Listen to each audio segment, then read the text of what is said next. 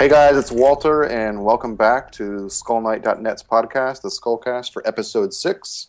With me again, I have Azil and Griff. Say hello, guys. Hi. Hello.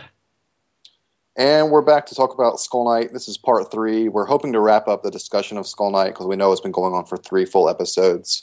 But there's quite a bit to say about Skull Knight, and I can't remember if I said this last podcast or not, but if we said we're just going to talk about the character himself, that was the opening part of this discussion. But if you follow his character, he takes you on a tour of the biggest events of the series. So you kind of have to talk about the tangential stuff that goes along with his appearances as well. I mean, he shows up for the biggest things that happen. So, I mean, it's inevitable that we're going to kind of go on tangents and talk about other big stuff as well. So it's just kind of our tour guide for Berserk.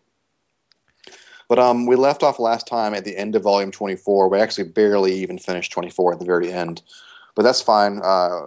We see him again in 26. And he actually makes something like 4 different appearances in 26. He's all over this volume. I mean, it's kind of like the SK volume in terms of his number of appearances.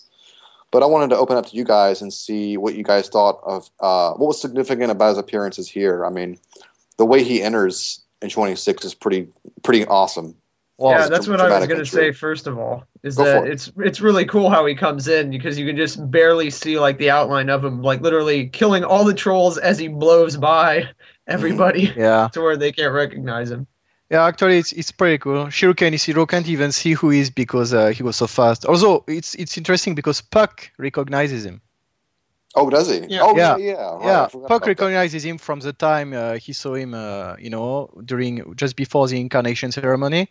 Yeah. But he goes so fast they can't even see what's happening. Yeah, it's pretty awesome. But what things that's interesting to me is that SK starts going there before Slann starts to appear. So it could hint at the fact he could either predict her appearance or detect that she was appearing before it actually happened. He goes there just before she appears to Guts. I thought that was pretty interesting. You're right.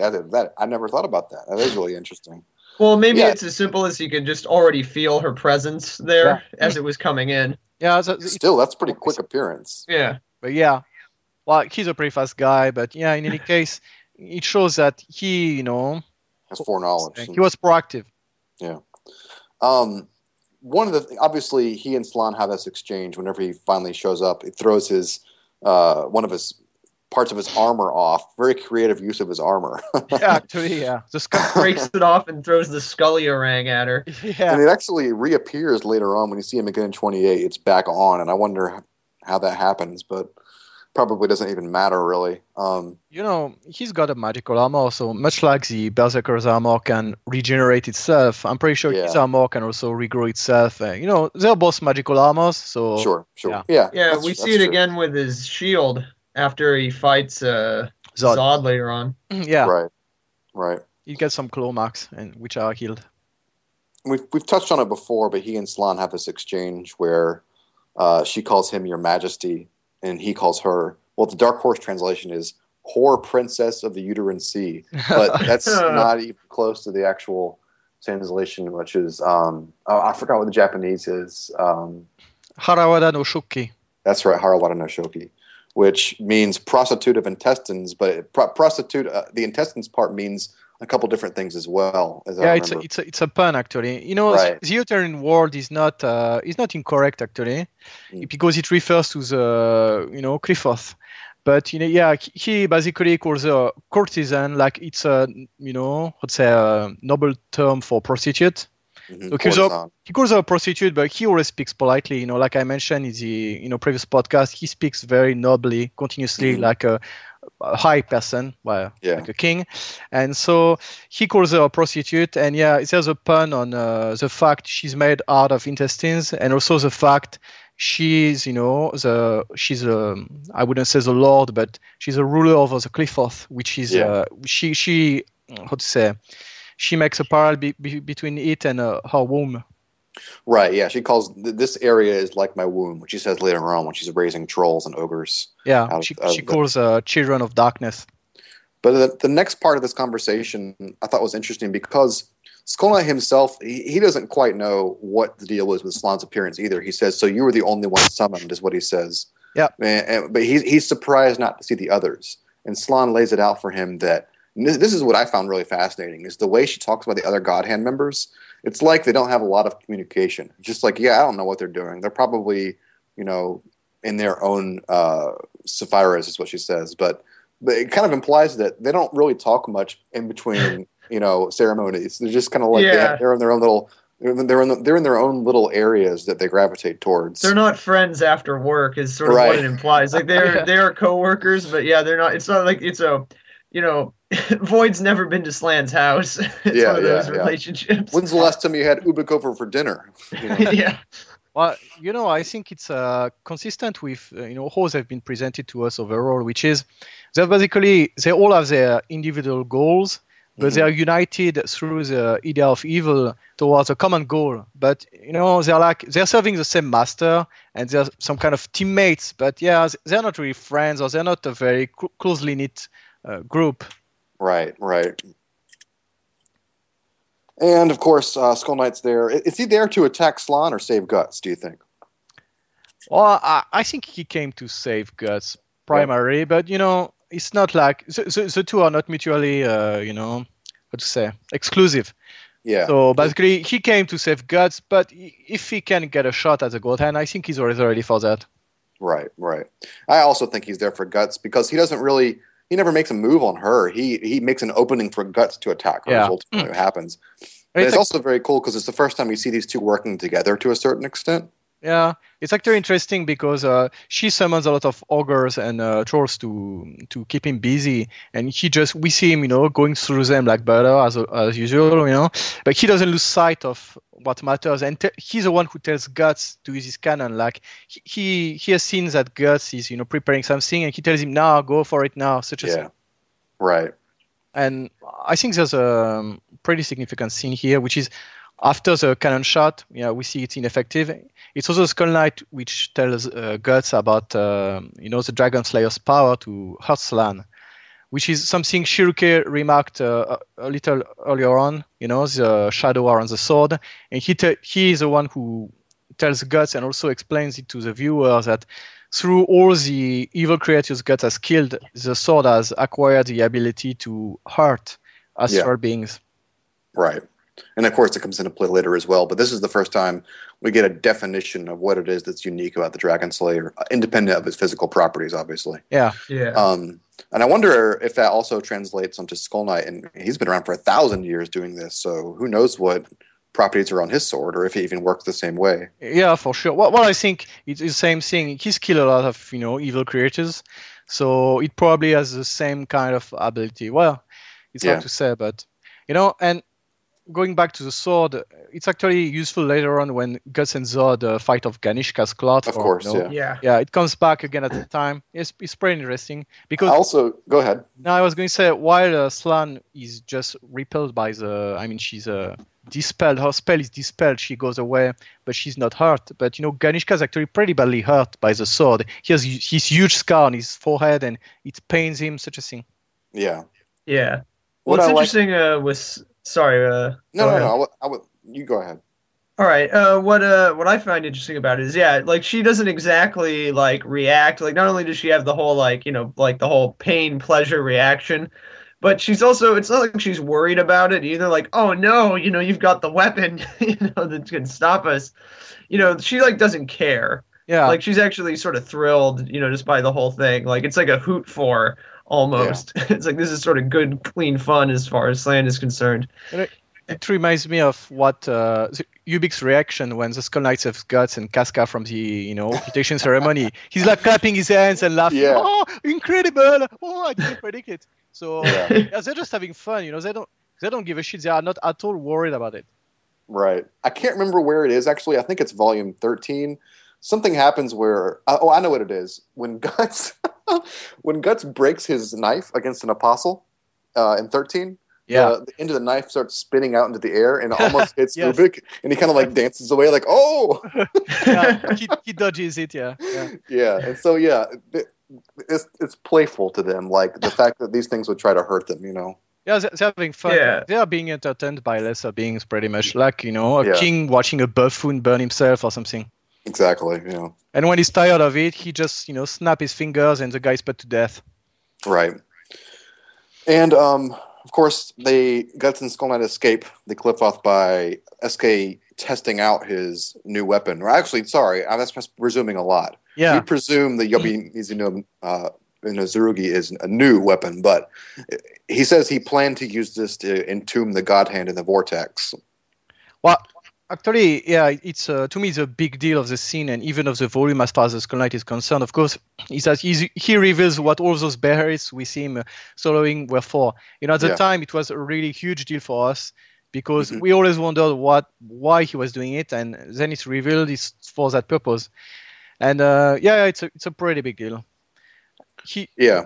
Well, I was just going to say, I remember some of the shitty theories we had was, my running thing was he was taking the Beherits out of circulation. That was the whole thing. He was just removing them as an element of, the idea of evil's agents, basically. Well, that's a good theory, though. I mean, because that's like the simplest explanation. Yeah, right. So, but it has a function. He's actually collecting them. And one thing I wanted to talk about, Zeal, and tell me if you think this is correct or not. The next page after he puts the sword in his mouth and he pulls it out, his terminology he uses in the Dark Horse volume is that he refined the Beherits within himself. And it made me think that it's not simply the Beherits inside of him, but I wonder if there's some kind of reaction that's happening because he's an astral being himself, similar to what happens with Ganishka and how he becomes reincarnated again by walking in the apostle conglomeration. I wonder if it's something like that. Like, because it's an astral being, inside an astral being, there's some kind of, unique thing that happens inside them that causes the new properties to evolve. Well, going back to what you said just before, I don't think, again, it's not mutually exclusive, that he could be taking them out of circulation while making the sword. I mean, in both cases, it benefits him. Sure. Yeah. And to go back to the sword's name, the Yobi no Tsurugi, which is a Japanese sentence for it. I wanted to point out that it refers to a sentence which is used during the eclipse to refer to the Beherits, which is Ikae no Yobimizu, which means how to say that they are priming a pump, and like a water pump being primed. Yeah, exactly. And it's a term which is pretty complicated to refer to the fact. Well, not really complicated, but a bit, how to say, poetic, metaphorical, to refer to the fact Beherits open a gate towards another world. Right. So, and it of course has a connotation of water, which is something we might talk about maybe another time, but, it's a running, Yeah, many of these spiritual terms in Berserk or astral terms relate to water. Yeah, many of them. Specifically those which are related to the deeper part of the astral world, like the abyss. All of this is related to water, the ocean, the vortex, a sea of souls. It's all about water. Right. And anyway, regarding what you said, I think it's not just the Beherits, like the Skull Knight, while they were stored in his body. Of course, we don't know the exact process, and I don't think we'll ever get to know it. But he transforms them, or they were transformed by a process which allows him to use them like that.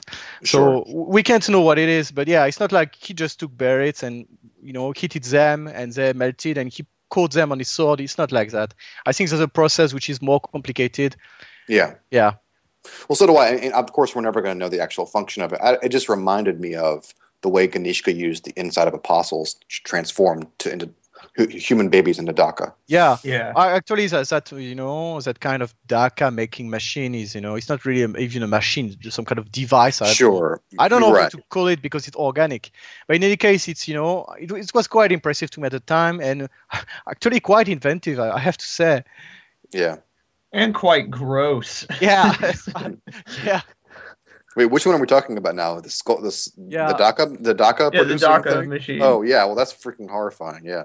Yeah. So he brings the sword out, and what does the sword do exactly? Now, we had this pre-understanding of the way the world is divided into layers. Well, so the astral world, specifically.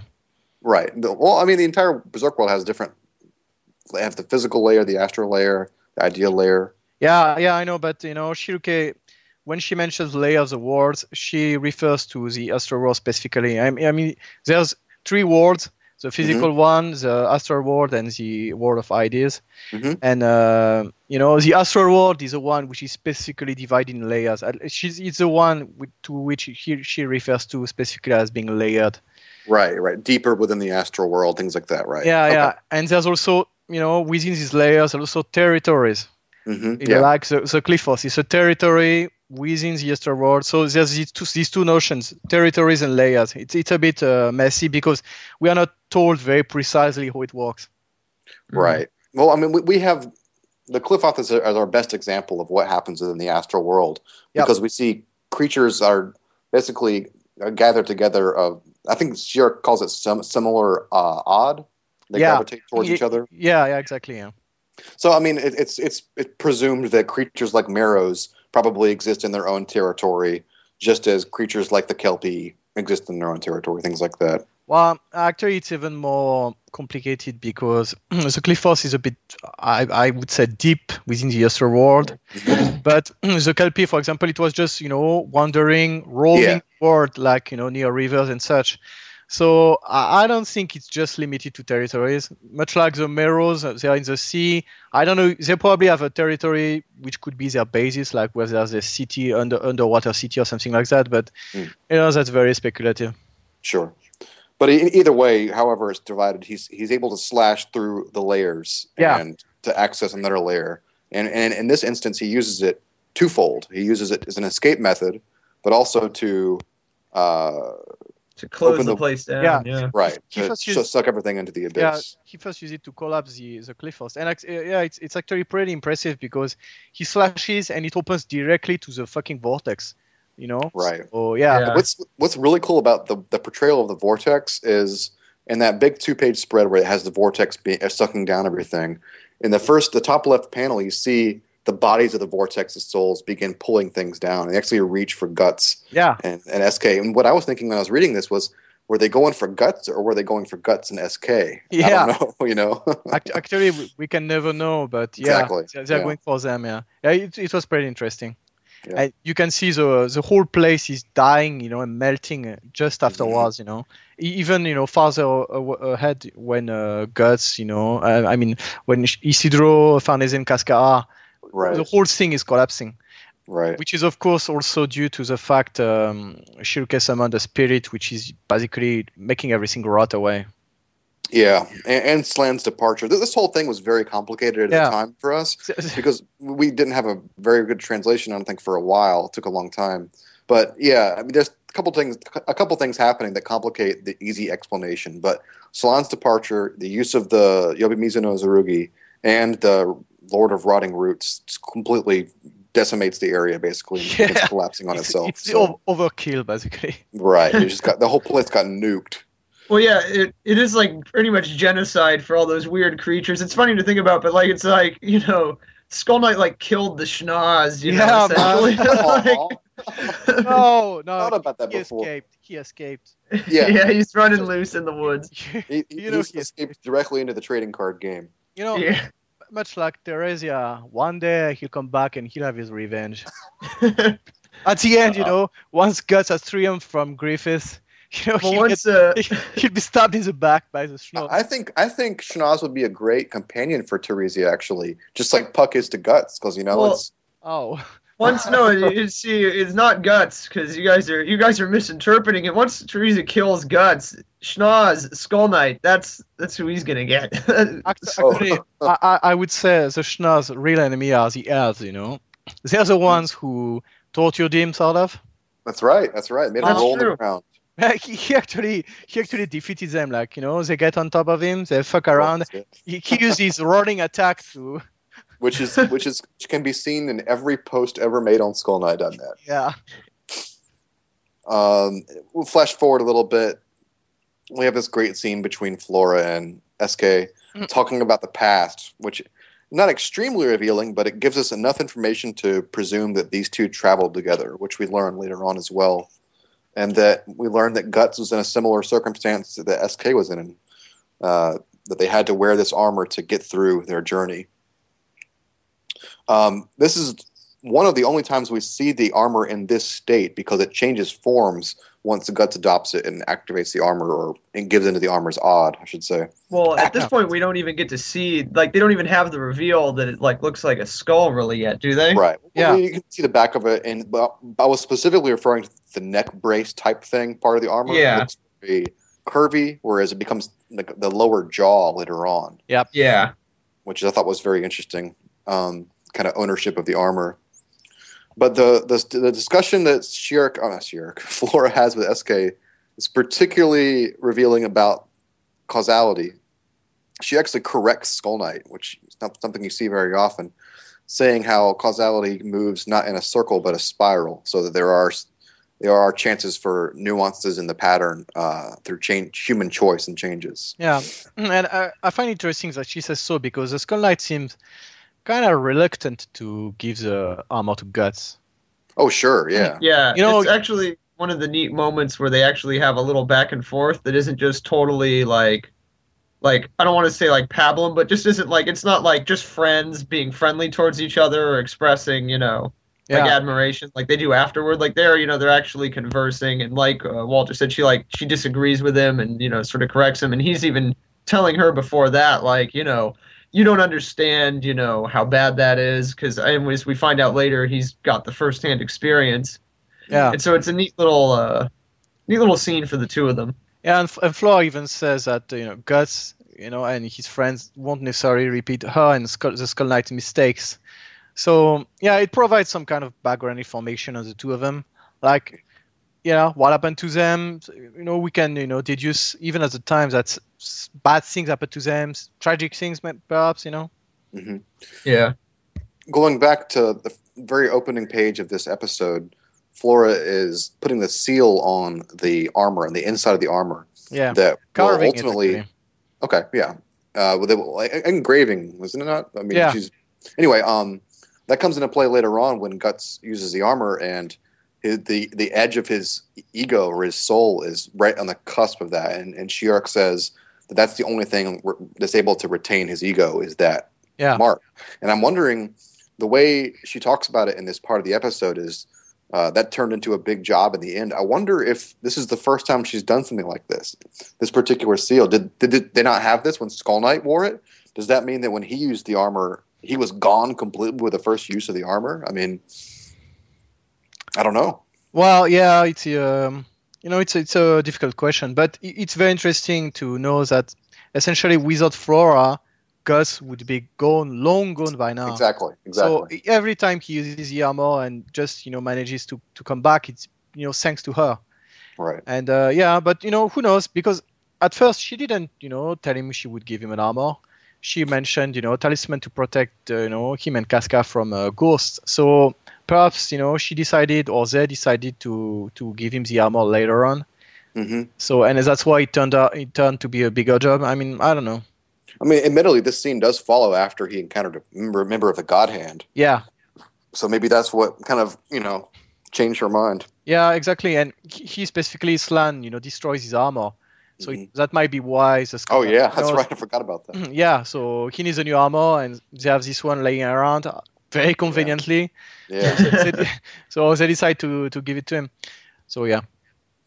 And then we get a little taste of Skull Knight's personality. Very rarely, he senses the apostles, jumps off on the horse, and she says he says basically he'll fight for her so that she can pass and ease. It's actually interesting to me that both the Skull Knight and Flora can sense that apostles are coming. Yeah. Yeah.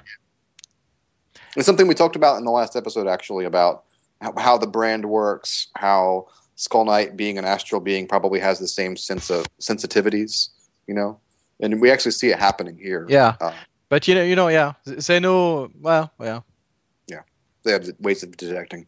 It's also interesting to see Flora is, lamenting the fact she's not as powerful as she used to be. Right. Yeah. The time has sort of passed her by. Yeah. She's going. It's interesting because she says she essentially tells the Skull Knight she's going to die either way. Like she's on the brink of death. Mm-hmm. So it doesn't even matter whether they kill her or not because she's dying anyway. Yeah. But he goes for it anyway. You know, he's very noble in this scene. This is maybe one of his most like noble, like straight up noble scenes where he's, you know, helping the damsel. I mean, just the imagery and everything when he jumps off the balcony onto his horse. Yeah. And he's looking back at her. I mean, it's really, you know, and she's up there looking sort of, you know, like the fair maiden. And it's a really cool scene. It's also when you read it, I remember when we first read it, we weren't sure of the translation. You know, we didn't know, like, 'cause Flora then has the moment where she's talking about Shirke. Right. You know, she has this very sentimental moment, you know, where she's talking about how much she cares for her. We didn't know if that was about Skull Knight at first, and she was talking to him. It's because if you look at the text itself, the text goes directly from talking about I won't forget your devotion, old friend, to I wish I could have seen your bashful face one more time. And so it's like they don't have that break in transition like you do if you're looking at it visually. So if you're looking at the text alone, it can be confusing. But in the comic itself, it's very obvious. Yeah, you get to see, because they have a cut with the apostles, and then it immediately, I think it goes when she says that, it cuts right to Shirke, and it's like, I forget if there's actually a moment where it actually, like Shirke, it's like, you know, sort of one of those things where you talk about another character and then they sneeze. It's not like that, but it's like, she has like a little intuition. Yeah, pretty much, yeah. She feels something. She says so as well. Yep. What's also interesting about that scene is that, you know, Skull Knight obviously intends to protect her and, like, let her pass naturally. And, I mean, he can't do it. I mean, for, you know, either because probably Gzdad, you know, it's like that's enough to handle. And then there's the other apostles. He can't stop all of them. But it's interesting that, you know, you don't usually see Skull Knight, you know, not able to, you know, keep his word in that way, that he wasn't able to. Well, he's trying to, he knows she's going to die. He's buying her time, basically. Yeah. Essentially. I mean, she does burn to death, like, horribly. Well, we are never shown her death, so she might have died naturally, even as the house was on fire. You know, I don't know. It's hard to say. I thought it showed her communicating, though, with Shirke, and it's like, it looks like there's fire literally in the room with her. Like, she's, like, actually, like, on fire, but still alive, and sort of, like, you know, to me, I thought it's a sort of a powerful moment. It shows power on her part that, you know, even though this is happening to her, it doesn't matter, you know, to her. Yeah. I don't know. I mean, yeah, when you see her, it's within the context. They are all in the burning house. So I don't know. It's hard to tell from the shot if it's like it's just showing the fire around her or if it's actually like, you know, consuming her. Yeah. But it's almost, I mean, it reminds you of like, you know, like self-immolation or something, like a sacrifice almost. Like even though it's not, it sort of, you know, gives you that feel about her. Yeah, that's true. Yeah. And actually, it's a bit, I'm not going to say she definitely did it, but it's hard to say what happened exactly because afterwards she appears, you know, when Grunbeld is chasing Guts and the others as they're fleeing, she appears as herself. Yeah, as fire. Fire, and she prevents him from going. And he's actually frustrated and, you know, shocked that he himself, a fire dragon, is stopped by a flame. So, yeah, it's I always thought the context of her death is left, I would say, to the imagination. Somewhat. Yeah. Same here. But, you know, that being said, what you mentioned is still true, which is the Skull Knight, he prevented the apostle from getting to her, but he didn't prevent her house from burning down. And, you know, it's not like he just killed them all and whatever. No, it wasn't like that. He wasn't able to hold them, all of them off. So. Yeah, it was like it did show like that there is a limit for even him. Yeah. I think. Yeah. In that context, it's definitely true. And, well, I guess we'll talk about it later, but I wanted to talk about Flora's death and what that means. Shirak mentions on several different occasions. We'll get to that. That's more of volume 28. You know, I was going to say before that, you know, there's also a shot when Guts arrives at the mansion. He, of course, being himself, jumps at an apostle right away and, you know, attacks him, but because he's weak, because of the wounds, you know, Slann inflicted him, he's not able to kill him, and he's in a bad spot. And Esker arrives and just saves his ass in a very badass manner. Like he just, you know, he slices it like 3 times. Like it's really excessive. Like he could have just cut his head off, but like he cuts his arm and head off. What's interesting is the guy he's attacking has like a carapace armor. Yeah. Like he slices him in his weak points. He slices him in the like between the armor joints for his arms, and he also slices his face, obviously, but. Yeah, it's just interesting. Yeah, it's interesting. And, you know, after that, the apostles remember the Skull Knight from the Eclipse. Yeah, which is like, oh, you're that one. And then they say, oh, and you too, regarding Guts. Like, they remember the Skull Knight, then they remember Guts. They're like, whoa, it's you guys. Yeah, I never foresaw this kind of interaction. I never thought we'd see the same apostles acknowledge it was Guts. I never hoped to see this kind of face off, really.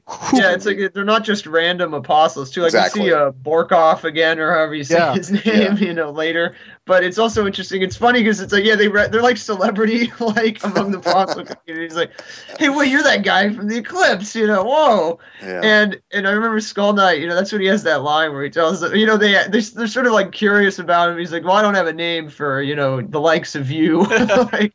Yeah, he trash talks him basically. Yeah, he basically tells him you're so below me.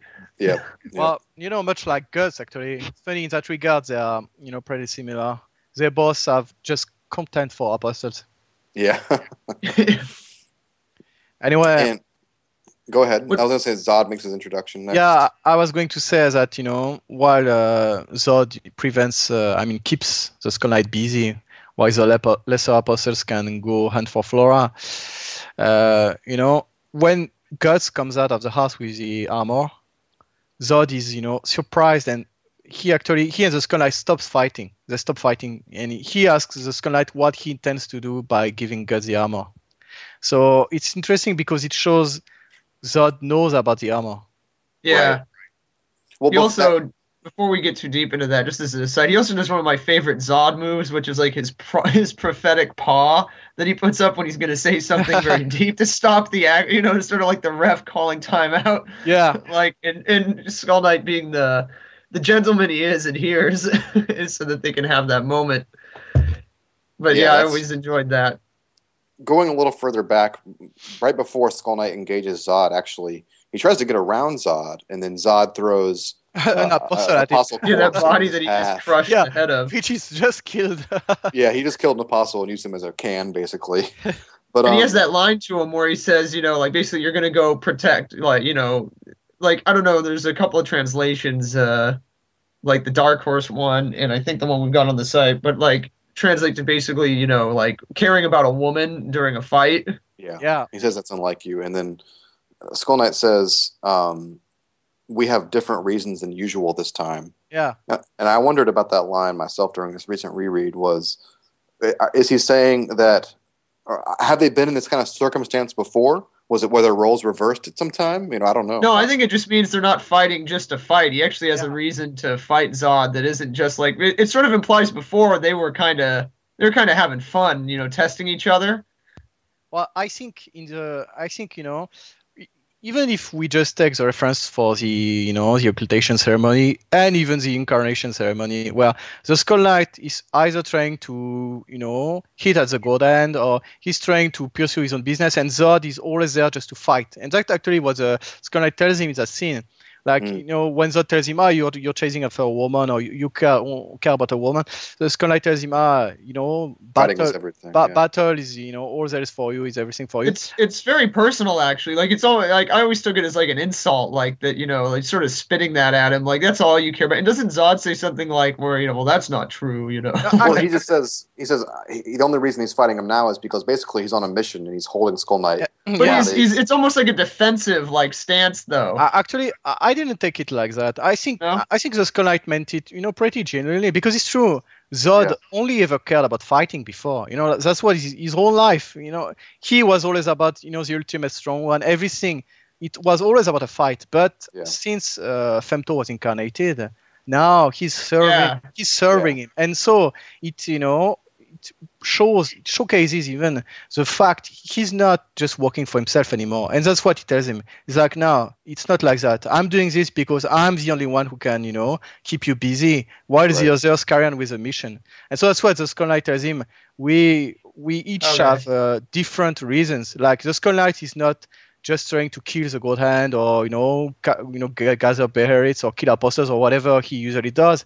And Zod, instead of just wanting to fight because fighting for him is everything, and specifically fighting the Skull Knight must have been a big thrill for him before, but he's not interested in doing that this time. Yep. Yeah. We don't see him again until they see a couple cameo appearances of them fighting, but ultimately Guts arrives in the armor, and we've already discussed it. But Zod tells Skull Knight that it brings back memories seeing Guts wearing that, and we've already been over this stuff in previous podcasts, but it really makes you wonder how far back their relationship goes. Yeah, Zod goes all the way back to the beginning, sort of. I mean, whatever. And how much Zod knows about Skull Knight's existence, like the kind of being that he is. Yeah, does he not refer to him as Your Majesty? It's interesting how Slan refers to him that way, but obviously they don't see each other and talk to each other, so she might be referring to some. It's interesting that she knows that too, because of the way the God Hand are incarnated. Mm-hmm. Yeah, it's so definitely that information has been passed on, unless we presume that she was very early on incarnated. Well, I mean, it could be a number of things. It could also be that the God Hand just inherit a vast amount of knowledge about the world as well. Yeah, and they intrinsically know it. I think they also, I mean, not have shared knowledge, but they must communicate with each other. So I think to some extent it's not very surprising that she would know it. I think they all know of it. Yeah. Either Skull Knight has tried to take them down several times in the past. Let's imagine, Void was earlier one, and he has some knowledge of Skull Knight. He's going to tell the others about it. It's logic. Yeah. Well, I guess what I was going to say about that originally was just that I think it shows the difference with their relationship is that they see each other all the time. So even if Zod was knew about that stuff, it doesn't really matter to him anymore, other than that direct reference to the armor. It's he knows him just as the Skull Knight and accepts him as that, sort of what he is now. There isn't any reference to his past, or that's not significant to him. Yeah, and we don't even know. I mean, we don't know much about the way Zod knows about the armor. So it could also be any number of things. Mm-hmm. So I don't want to get too far into that. Sure, and there's just ideas. Yeah, exactly. Nothing's conclusive about much of this scene. But one thing about Zod's reaction, I was wondering, do you think he's a little pissed, maybe, that Skull Knight's doing this to Guts, that he's bringing him down this path? Actually, I'm not sure. Yeah. I don't think so. He looks concerned when he sees the armor. Right. The look on his face is out of concern, oh no, what are you doing to the boy? Yeah, exactly. Because again, it's funny that Zod, I mean, even though he doesn't look like a kid, he speaks like an old man, and he is an old man. So he's like it's a uncharacteristic of him, I would say, and I don't think he's really pissed. But pissed not the right word. But as usual, he's concerned and probably curious as well. Right. Well, it's interesting it's interesting because he's always curious what'll happen to Guts. At the eclipse, he had a different reaction. Though he laughed, about the whole thing and was curious to see what would happen. Yeah. And it shows maybe he likes Guts a lot more now. Just from, what he's been through and how he's seen him grow. He really, it says, they say it directly, he admires him, very much. I think they've always had this kind of rough relationship, between warriors and I wouldn't say rivals, because Zod probably doesn't consider Guts a rival and, vice versa. But yeah, I think Zod has some kind of affection for Gus. He thinks of him, as some kind of what Asian people would say a junior. Somebody who's in the same line of work but a bit inexperimented, and he enjoys to watch him grow and to fight with him, of course. And I'm actually very curious, and I think it will be very interesting to see the next fight between Zod and Gus. Oh, definitely. Yeah, really. With the armor, it could be really very interesting, and I'm not sure Zod should look forward to it because I want to see the fear in his eyes. Yeah, He might not like it very much, but at the same time, it could also be a good opportunity to see the limit of Zod, or rather, the vastness of his strength. Because we've seen him get his arm cut off and that kind of stuff very early on, but at the same time, he's shown to be extremely resilient and very powerful. He's the most powerful of all apostles now that Ganishka is dead. Yeah. So I'm curious to see the limits of his strength, the actual limits. Yeah, it's not just his power though. I mean, his guts is like differentiated between like Zod and like Wild. Not directly, but I mean, you point out that Wild wasn't a good fighter. Like Wild didn't know anything. He has pure reflexes because he's a superhuman. Whereas Zod is a superhuman who's also like a super fighter. Yeah, and we see that in this second fight with Guts. Whereas the first time, I feel like Zod sort of only, like to use a metaphor, like he only takes as much of his sword out of the sheath as he needs to win. Yeah. Like, he's not going to put a big effort to kill a bunch of worthless mercenaries, but like that second, like when the first time he fought Guts, he sort of underestimated him. Yeah, he gets surprised actually. Yeah, and then the second time he fights him, it's like you can see what he can really do. And I feel like it's the same for his apostle form, whereas he knows, like when he turns into an apostle, Guts, even Guts is the Black Swordsman. He wanted to see how he could match him, and he really couldn't still. Yeah. Yep. And but yeah, so it'll, like you say, it'll either show his limits, or it's going to show just how vastly powerful he is. Like he won't be messing around with if he's fighting Guts in the Berserk armor. Yeah, and I think it's the same for the other lieutenants of Griffiths. Grumble, Locus, Irvine, and Rakshas, because all 5 of them are clearly shown to be superior to the average apostle. And because they are either skilled fighters, or in the case of Irvine, I would say skilled hunter, for Rakshas and assassin. So they're all superior because they are not just beasts with supernatural power, strength, reflexes, speed, whatever you want, but they are actual warriors. They know how to fight. They are skilled. Yeah. And we do see Guts and Zod have the attempt of a rematch when they meet in Vertanis, but of course they have to choose to team up instead of fight. Yeah. And so I thought that was particularly interesting because under another circumstance they probably would have fought, but because they belayed that battle, it makes me think that they'll be relatively evenly matched the next time they fight. Well, another thing you mentioned about that here on the Zodcast, which is transformed into, is that Zod really goes out of his way to like let him go there. He even threatens like Griffith. And Zod tells him, like, if you talk, if that's your intention, we're gonna have to. Well, it's obviously his intention, right? And Zod, lets him go anyway because he wants to let him go, and he doesn't even want to fight him then because he knows that Guts can't fight. He doesn't want to kill him. It adds to his character. I mentioned before that every time we see him, he gets a little deeper. He gets some depth every time, and it's again one of these times where he's shown to be his own man. Like he has orders, and Griffith's benefit would be to kill Guts, even though he himself, pretends he doesn't care. He's ambivalent about it, or Yeah, he doesn't really care. Okay, fine. But as an apostle, and the other apostles just want to kill him just because he's branded, like that's their instinct. Yeah. But he actually stops the apostle from and gives him some bullshit about how that's not why we're here. But it's like, actually, it really would be a good idea to kill this guy. Yeah. So it shows clearly that he doesn't want to, and that's because he likes him.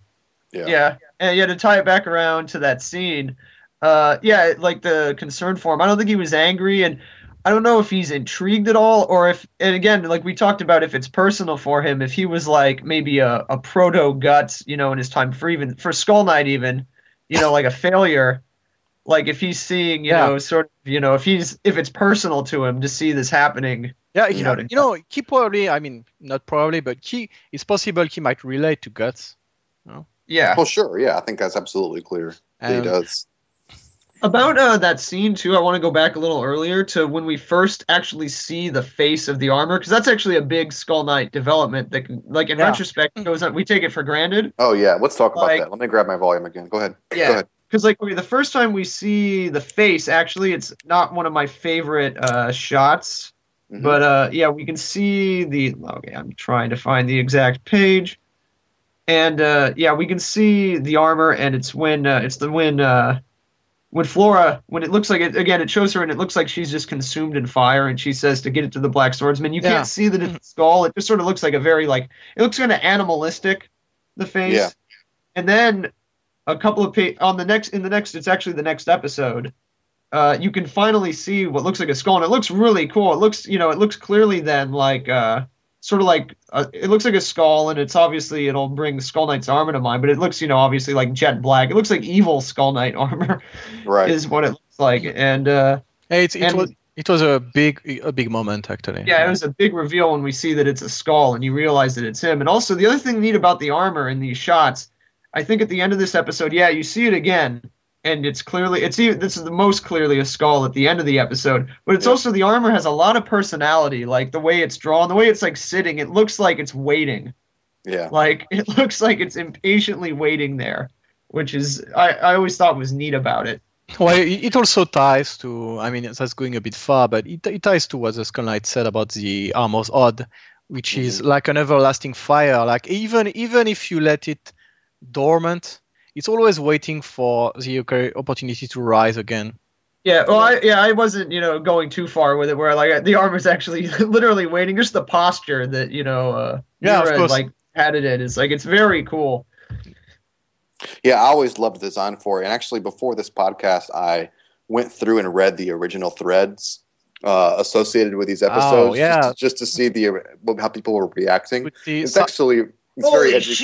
very educational because some idiots were really torn about the look of the armor. Like, it looks stupid.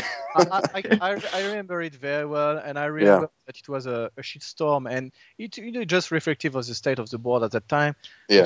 It was full of idiots and morons. Specifically, I remember Simon, or former member, who was saying, Isidro and Casca and Farnese will all get armors, a pink one like the Power Rangers. It was like that. I remember thinking, my God, what a moron! And just the episode just after that, the armor changes, its shape, and it takes on the form of the Beast of Darkness. Yeah. So it's a moment. It shows so well in a microcosm that, episode by episode, as people go by, they just have, a lot of people have very stupid comments because they don't take the time to think about bigger events. Yeah, they're being reactionary, and they're assuming bigger events that are like, obviously it's like, you're not as good a writer as Mira, so you're what you're thinking of is a lot dumber than what he's thinking of, is sort of what people need to realize, where it's like, he's got probably a much neater plan in mind. And at the time of Volume 26, a lot of people were like, they didn't like Volume 24, nor 25. Yeah, they didn't like the elemental weapons, and this was like a continuation of just that. So they were like, oh, fuck, this is over, this is done. Berserk really going down the shitter. But actually, nowadays, it's, one of people's favorite volumes. Oh, so absolutely, it's really telling that people just don't know what the fuck they're doing. Yep. There was actually about a 3 or 4 page argument about what color the armor was in that. Oh my God. I remember having a big debate with Smith at the time about that. There was that woman also, Typhon Blue. Yeah. Yeah. She thought it was, I don't know, but she didn't think it was black.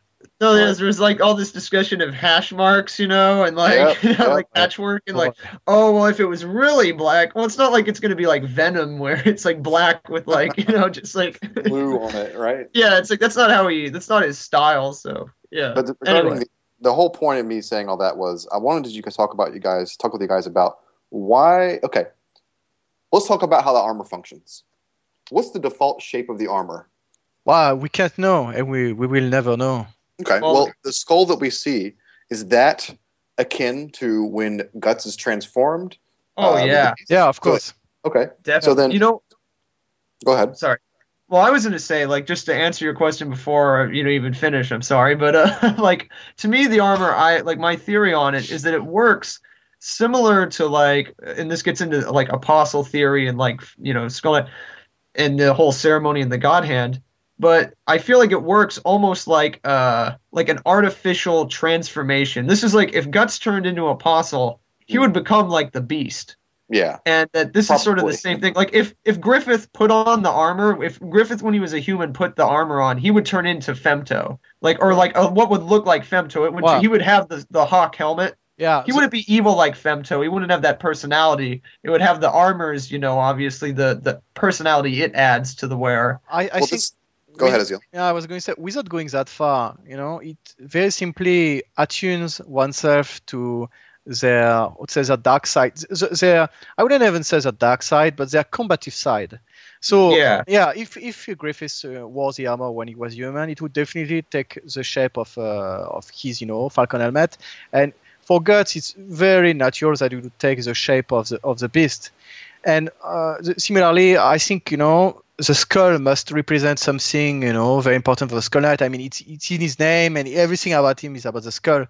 Even when he was still Geiseric, he had a skull mask. So yeah, it's attuned to people's combative sides, and that's what it tries to bring out, and basically that's how it overtakes the user, like by keeping them fighting in a rage until they just lose themselves and they just become a fighting machine until death. Well, that's actually exactly what I was going to get to. Is if the form of the beast's helmet represents something about Guts' personality, and if we can presume, if Griffith wore it, that the Hulk itself informs us about Griffith's personality, what does the skull inform us about Skull Knight's personality? It's kind of like deductive reasoning about what it might mean for him.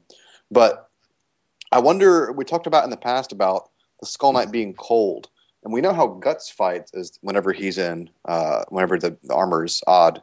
But how do you think the Skull Knight fought? Was it the same crazy, wild? Yeah, I think it was cold. I think it was like the Terminator. Exactly. Yeah, I mean, it was like an emotionless type. Yeah. I would agree. Well, the thing is, the almost odd is I don't know. Actually, I don't know about that because it burns up. In terms of imagery and everything, it just overtakes the user. So it has to be some kind of savage. It has to be savage to me. So I don't know if it could really be just completely cold, but because it has to overwhelm the user's consciousness. But right. I don't think his fighting style would be jumping around and that kind of stuff. No, never. I think it would be very precise, like akin to what he's doing nowadays, which is just slashing precisely, moving fast, slashing again, just a flurry of slashes. But it still has to be overwhelming. So you have to be overwhelmed by a sensation. I don't know if it could be overwhelmed by a cold sensation as opposed to the fire that Guts feels, but something which would blur his mind, alter his consciousness and his perception of reality. Well, I imagine it being. I can imagine it being sort of coldly, like just going, like it would change the way, like the same way that you don't see like friend from enemy when you have the armor on, and for Guts, it's obviously very dangerous, and she's so has that savagery like a beast. Yeah. Whereas for Skull Knight, I feel like it would just mean he'd just be like a killing machine, and I feel like that's what the skull means to him, because as a conqueror, I feel like they strongly imply that that's sort of what he was all about. Yeah. And that there's like that whole conversation he has with Zod too kind of plays into it, where they talk about how we're not just about fighting right now. I feel like before he may not have been like Zod about like all about fighting itself for like technique's sake, but about conquering and about killing, and about dominating. Well, and I would also say that much like Gus, his quest against Gordon is one of revenge. He's never giving up. He keeps trying. He never gives up. It's very much like Guts, but pushed to the extreme. So in that regard, he's very tenacious. And we already talked about that, the other time. But it does fit into the whole conqueror, kind of way of thinking, which is he just never gives up, and he won't be satisfied until he has triumphed. And it's sort of like, sorry. There actually is one thing we didn't touch on in 24 because we kind of had an awkward end point. But Flora actually, in discussing Skull Knight's motives and helping Guts, there's a line she says that we missed, and she says, basically, why are you helping him? Is it sympathy for a fellow struggler? And that really informs us of Skull Knight's motives and how he probably went through similar things that Guts did in terms of a revenge. Of course, even though in a way it was already, I mean, we could guess that. Oh yeah, sure. They're related. I mean, yeah, or just because they share the same struggle at this point. Yeah, they're both fighting against the God Hand and apostles and everything. And go ahead, Griff. Well, I was going to go back to the mask. Yeah, I'm still talking about the armor. I still have two more things to say about the armor. So go ahead.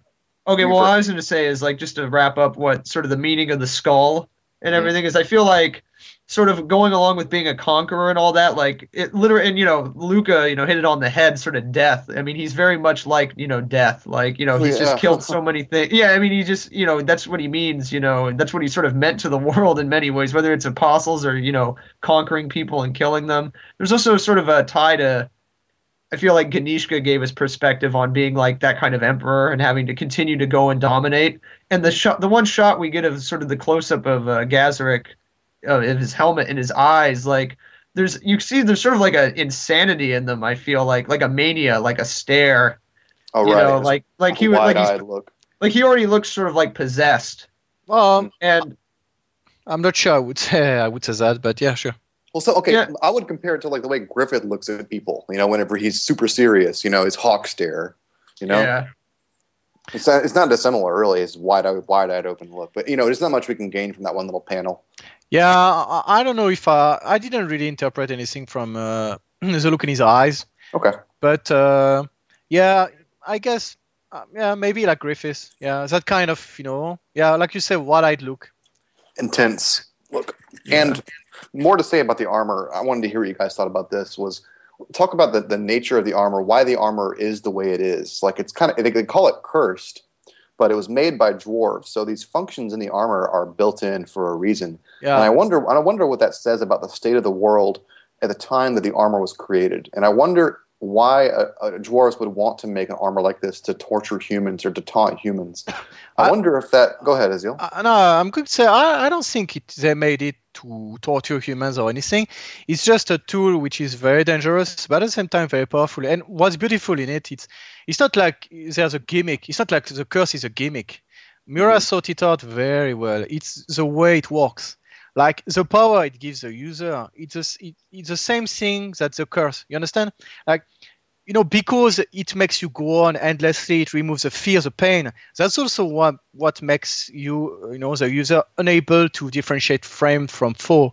So it's just a powerful armor which has a, you know, very dangerous side.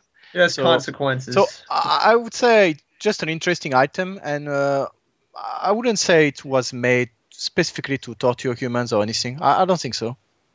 Okay. I just think because basically you wear it and you're immediately in peril in battle, that I wonder if it was more than just a boon. It's not really a boon to wear it. Well, like you're useful for one battle and then you're pretty much toast. You know? Well, no, it's like it's the trade-off for all that power. I mean, it's sure, also, that's the other part of it. And you're not in peril just because you wear it. I mean, you wear the armor. It turns you into a fighting machine, or at least. And then what? As soon as you get pissed, because in the case of Guts, it's a bit specific. You know, Slan's wounds were shown. There's what, you know, turn him into. I mean, triggers the armor's odd, and which make him lose his mind. But after that, we can see him wear it, and he's not just, you know, it's when you get pissed, when your fighting spirit rises, that's when the armor overtakes you. So if you don't get wounded, well, I guess after a while, when there's nothing left to kill, you just eventually the armor deactivate and you return to normal. But the, you know, downside is if there's still friends around, well, you probably attack them and kill them.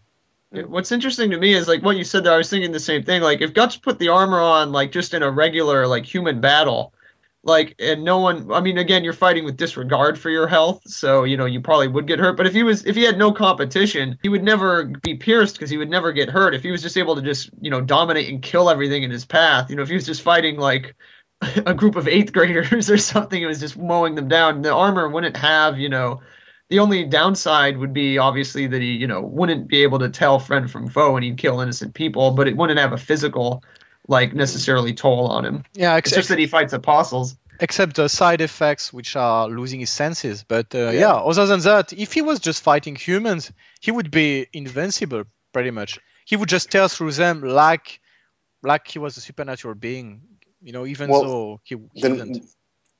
I think it still tells us a little bit about the state of the world when they made this armor. Because under what circumstances would elves create an armor like this for humans? And like, it also speaks to human-elf relations at the time.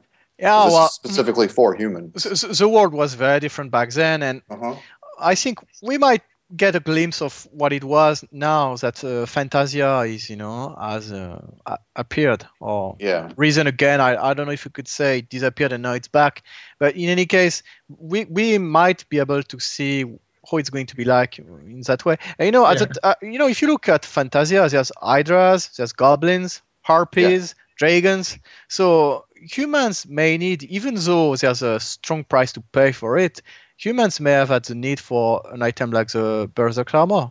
It's not, I don't know. I can see how it would fit. Okay. Yeah, it's definitely strongly implied that that's how, like, that the world was different before. Like, I mean, they just used to, like with elves and things, like, and where they talk about areas that were very strong with the old spirits that have died off. Much like there were magic users, and people prayed to spirits. So it was a very different world, and it might go back. It will probably go back to that, unless God Hand has their way and just change things. Right. Well, I guess we're moving on to 27. There's actually very, very little to say in 27 regarding Skull Knight.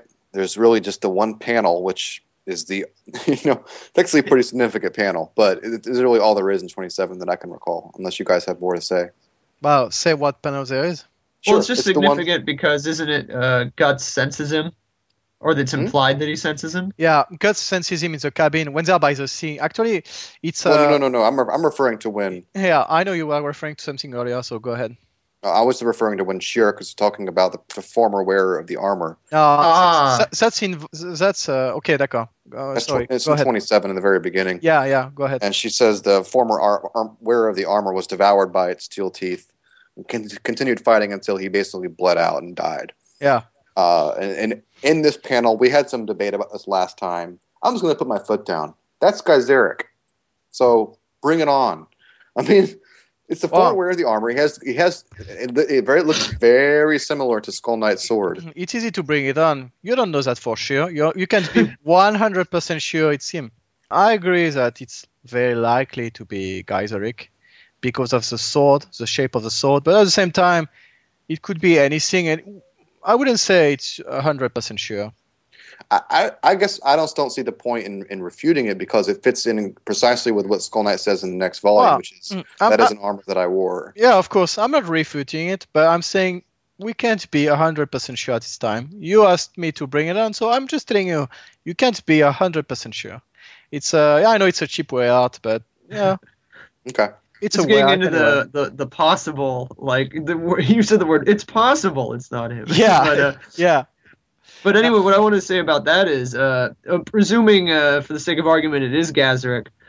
When do you guys do you think he might not have got do you think he might have had the armor while he was still active as a conqueror, perhaps? Like I was just trying to think of I think it's easy to sort of in our head make it a parallel to Guts where sort of his regular life sort of fell apart and then it's his his life afterwards of revenge.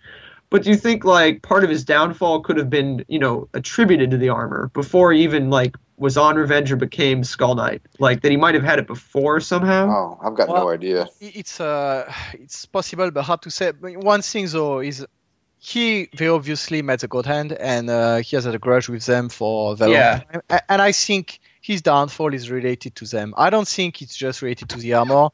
And so... Well, not only the armor, but that it might have been, a part of his life, because beforehand. I think he might have escaped his fate, whatever his fate might have been, but, died in the process, or was, at least, half dead in the process, using the Berserk's armor. And then he moved on to his current armor in a way we have yet to discover. Well, think about it this way. Guts requires the armor for a couple of reasons, primarily because he's fighting against stronger and stronger enemies. Well, the Skull Knight may have heard about this kind of armor, an armor that can unleash, superhuman powers. One of the things, though, is that the armor is very useful for him to travel, very simply because due to Slan's wounds, he can't just when he had just been wounded, he couldn't just go around like that. So the armor, it allows him to dull the pain and to keep going. So right. From that, I just meant primarily it also upgrades. I mean, obviously there's other things as well. Yeah. So my point is, the main reason was that he couldn't even go on without that. But after that, of course, it's required because the enemies he fights are extremely strong, and they're too strong for him to keep fighting as a Black Swordsman anymore. Right, and that's what I meant by a Skull Knight. Was I wonder if, as Geyserek, he heard about this armor and sought it out because it would allow him to use powers that were beyond or maybe normal humans. Maybe it was actually a gift brought to him by dwarves. From Void. Yeah, let's tie it all together. There's a lot of things. There's a lot of possibilities. I guess I can foresee, although obviously we can't know for sure. I can foresee a situation when he was fighting against the God Hand or trying to fight against the God Hand or apostles and dying in the process, and then becoming who we know him as. That just obviously it could go a number of different ways though. So about his current armor, you said when he got the new armor. Now, do you think that what his armor now is actually something that he, acquired that was at some point separate from him? Because I sort of look at it like, when he died in that armor and he became, like we've discussed, him maybe being a spirit that didn't know he was supposed to move on, or various other treatments he could have undergone, from the elves. Like, I feel like that's sort of like his armor is sort of like, and we've also discussed how the armor is like it's empty. Like, it's sort of who he is. Like, he is the armor, and I feel like he almost from wearing that armor to like dying in it, like he sort of became this like suit of armor. Well, like, it's not really something that he wears. I don't know, because I think if it were the case, he would still be wearing the Berserk's armor. Which is why I don't think it's the case, but it's not impossible. I mean, who knows? Maybe, yeah. Because I look at it like he didn't need to wear it anymore. So it would be like a kind of astral reflection of the Berserk's armor. I don't know. Yeah, it's like what the Berserk armor sort of turned him into, I guess, is what I'm saying. Is like that's why he wouldn't wear it anymore, because he actually, like, this is sort of the final evolution. He like became, like, his spirit was permanently altered to be like a skull armor. Well, I don't think. I think if Guts just kept fighting in the Berserk's armor and died, he would just die and he wouldn't turn into a spirit. I think the process was more complicated than that, to be honest. But I don't know. Extremely speculative here, but actually it ties in directly with what we're about to talk about. How Skull Knight knows that the Elf King can transfer or can restore someone's mind. I wonder if he's encountered that kind of power before, because he calls it out specifically. And I wonder if when Skull Knight died in the armor, Gaizarik died in the armor, maybe he had to require the Elf King's power to transfer his ego or his soul into that armor, the current armor. I think it's possible. Like, Flora brought him there. And they saved him. Yeah, I think it's a possibility, and I definitely think he's encountered the Elf King before. Right. Oh yeah, no doubt about that. And actually, that's perfect. I'm throwing 27 down, going straight into 28. No, actually, I wanted to talk about because he appears once more in 27 at the end, very end of the volume. Yep. Guts is in the cabin on the beach. It's actually a very short time. There's just 5 episodes. Where we go to Ganishka, but in terms of Guts' timeline, the Skull Knight appears, many times in a row, because his appearance at the end of 27 ties, of course, between the meeting with Guts in 28. So, between 26 and 28, him and Guts meet a lot of times. Oh yeah. And each time it's very significant, very important part for the story. So yeah, when Guts are in the cabin, Guts can feel him in his brand. And then we see him standing ominously on some rocks overlooking the sea, which is pretty awesome. In the moonlight, he loves to get in picturesque poses. Yeah, those things. He's like not only can he sense a God Hand's presence and appear, he can sense the end of an episode's appearance, and he'll pose really well for it. Yeah. I love this interaction between Guts and Skull Knight, particularly because Shirak in it really provides an extra dynamic between how all the characters interact. Skull Knight shows up after Guts and Shirak are having a little cute scene together, and the first thing Guts says to Skull Knight is, "Oh, you're still surviving, huh?" Yeah. Oh, you didn't get killed back there. I didn't know. He basically implies like, I didn't know if you were dead or what. Like if you made it, like he's just some guy. And it's not significant at all, but I wanted to note that Guts puts his hand on his sword real quick. Oh, he's putting it back on his. That's what he's doing. Yeah, it's on the ground, and he readjusted it back to his back. That's right. Because he knows if you see, he knows who it is. Sure. Right. He feels it's not an enemy. Yeah. Well, it's actually an interesting moment because it's like a moment where what's interesting is that as close as it's implied that Shirke and Skull Knight are, Flora and Skull Knight. Shirke doesn't know him, like, right off the bat. Like, she obviously didn't know him. Like, he didn't come around and, like, play with her or anything when she was a baby. Get on my back. Yeah, big Scully back ride. But, So it's interesting that he sort of either maybe he didn't visit Flora as often as we thought, or if he did, it was in secret. Yeah, actually, I think it's just speculation, but I don't think he visited her very often. Like, they were friends, the good old times and all that stuff, but I don't think he actually came by very often. Yeah. But obviously we don't know, but Skull Knight warns Guts about the conditions of the armor. Yeah. But more significantly, Shirak hits a nail on the head talking about his relationship to Flora, and he says that they were once in the distant past when we lived within the reason of time. And then Shirak wonders about that term, the reason of time. And I wanted to talk about that phrase in and of itself. Go ahead, Azil. I think it's pretty simple, actually. Okay, go for it. It's a context. It's just a way to say that they were still human and basically still living within reasonable human lifetime. Like the Skull Knight and Flora are 1,000 years old. That's not within the reason of time. Reason in this case is like principle, you know. So they have gone beyond what is considered normal for a human to live, and so it means basically it was during his normal lifetime. Right. Yeah, it's like his human lifespan. Yeah. Right. Basically, yeah, that's what ties it to them. Like, Shirke and Guts, are both obviously, young. Yeah. And when they're friends, it's just implying that, they were friends when they were young, when they were still, before they sort of transcended being, normal humans. Yeah. Right. It kind of dates Flora at that point. If within a human lifetime, we know Skull Knight's been around for 1,000 years. It implies Flora is also 1,000 years old. Yep. Yeah. And I think it's interesting what he says about the odd. We already talked about it. I already talked about how it's like an inextinguishable flame. And that even though there's a ward on it, it remains extremely dangerous because it will always be trying to engulf the user. And Shiruki and Guts are very... they are very confident they can take it, even though it's shown later on that it's not really the case. But at the time, they appear very confident. I think Guts even doesn't he refer directly like, "Damn it, he was right," Yeah. After he because he loses it like a couple episodes later. It's like, yeah, exactly. Oh, you're wrong, old man. Like it's not going to happen to us. Yeah.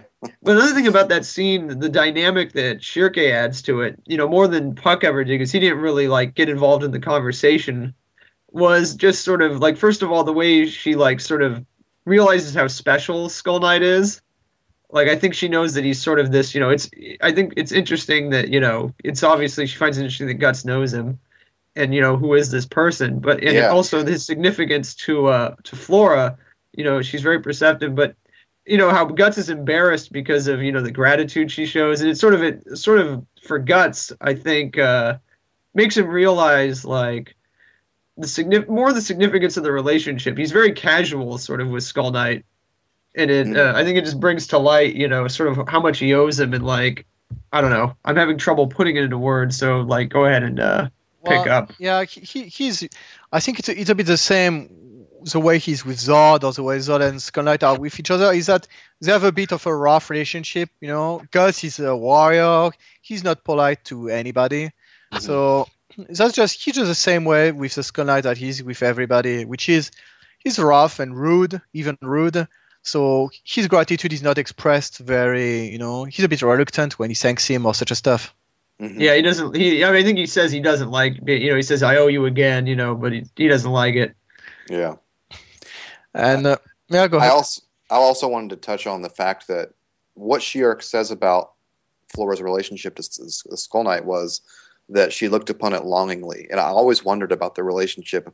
Were they just friends, or was it very similar to the relationship that Shirak has with Guts? I wonder what her feelings were for Skull Knight really were. Well, my take is that they weren't just friends, but that's just because I'm a romantic at heart.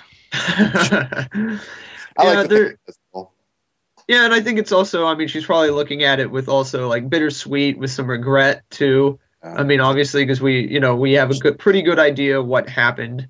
Well, she also refers to the mistakes that they made. Yeah. So it implies a tragedy there. But I think specifically when she was looking at it longingly, it's referring to, like, she was reminiscing about him. Yeah. Like, my old friend or my old lover or who knows. Right. Yeah, I mean that makes sense because I mean obviously if it was all bad, she wouldn't be looking at it like that. It would just be big bad memories back. Right. Anyway, I find it interesting that the Skull Knight is the one who warns Guts about the side effects of the armor. Like he warns him about what will happen. It's hard to control, but also that he's going to lose his senses.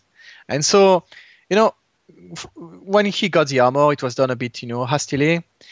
But the Skull Knight is the one who has to break the bad news to him, basically. Like, this armor is bad news. It's very dangerous. So we gave it to you a bit carelessly, but actually you have to be really careful about it. Right. The one big question I wanted to pose to you guys about this volume and this scene in particular was the scene ends with Skull Knight telling Guts that with the Elf King's power, it might be possible for... Yeah, I was going to say, actually, there's one thing before that I think is pretty significant, is when the Skull Knight explains that Griffiths can't be harmed by normal people. And he says that Flora must have been more of a threat to him than an army of 10,000. So, yeah, I think it's an important thing, because at the time, we already knew that Griffiths had, powers, that he wasn't just a normal human, even though some people were desperate to believe it. But it puts it into war. Like, yeah, Griffiths, he cannot be armed by normal people. Like, even if, a guy came at him with a sword and hit him on the head, it wouldn't do anything. One way or another, it wouldn't work. So it makes it clear that Griffiths and the God Hand in general, they can't be attained, they can't be touched, can't be taken down by normal means. And, I think it's a pretty significant thing, actually. Yeah, it's pretty significant foreshadowing for, just sort of the power that Shirke has and, her importance. And even the Dragon Slayer, but beyond that, it makes it clear that Guts, he's going to have to, go through a lot of things before he can take him down. And actually, it's also what the Skull Knight tells him, is that on the way to Redanis, he's going to meet many apostles, which will be led by the Falcon. Right. But beyond that, he also mentions, on this path to Elfhelm, you'll meet the King of Elves, and with his power, it might be possible to restore the branded girl's mind. Yeah. And I wonder why he chooses to tell Guts this. Why does he even bother? He knows they're going to Elfhelm anyway. So why does he go out of his way to explain this? I think it's he's told Gus before that he would have to choose between revenge and protecting Casca. Mm-hmm. And I think it's the same way. Like, he's giving him hope. He knows the armor is very dangerous, so he's giving all the hope he can give him. Which, when he tells Guts about the Falcon, just that mention alone, just hearing about Griffiths is enough to trigger the armor. You see the helmet rise, on his face, like a shark going to eat a guy on a surfer. So it's pretty ominous. Yeah. And Guts even has to check himself to prevent it from taking over. So I think it's in a way, he tells him just after that, he has to choose between protect and challenging, and then he tells him there's still hope. She might come back. And I think it's very important, and it played a big role to me in keeping Guts going, because otherwise he might have just given up. Yeah, because he was getting, it's like, we think about it now, things have gotten so much worse, but I mean, just then, he was in such a bad place, and with no hope. And so, I mean, there it's really sort of an act of, not altruistic, he's not, putting himself out there at all, but I mean, it is like a very, at this point, this is the closest, I think, it would be to him being just his friend, relaying information to him as a friend. Yeah. That this would be possible. And he also warns him. Because, that shows he's a nice guy. He tells him, and he also warns him that even though she can be brought back, she might not want what he wants. Of course, that's a very, vague sentence.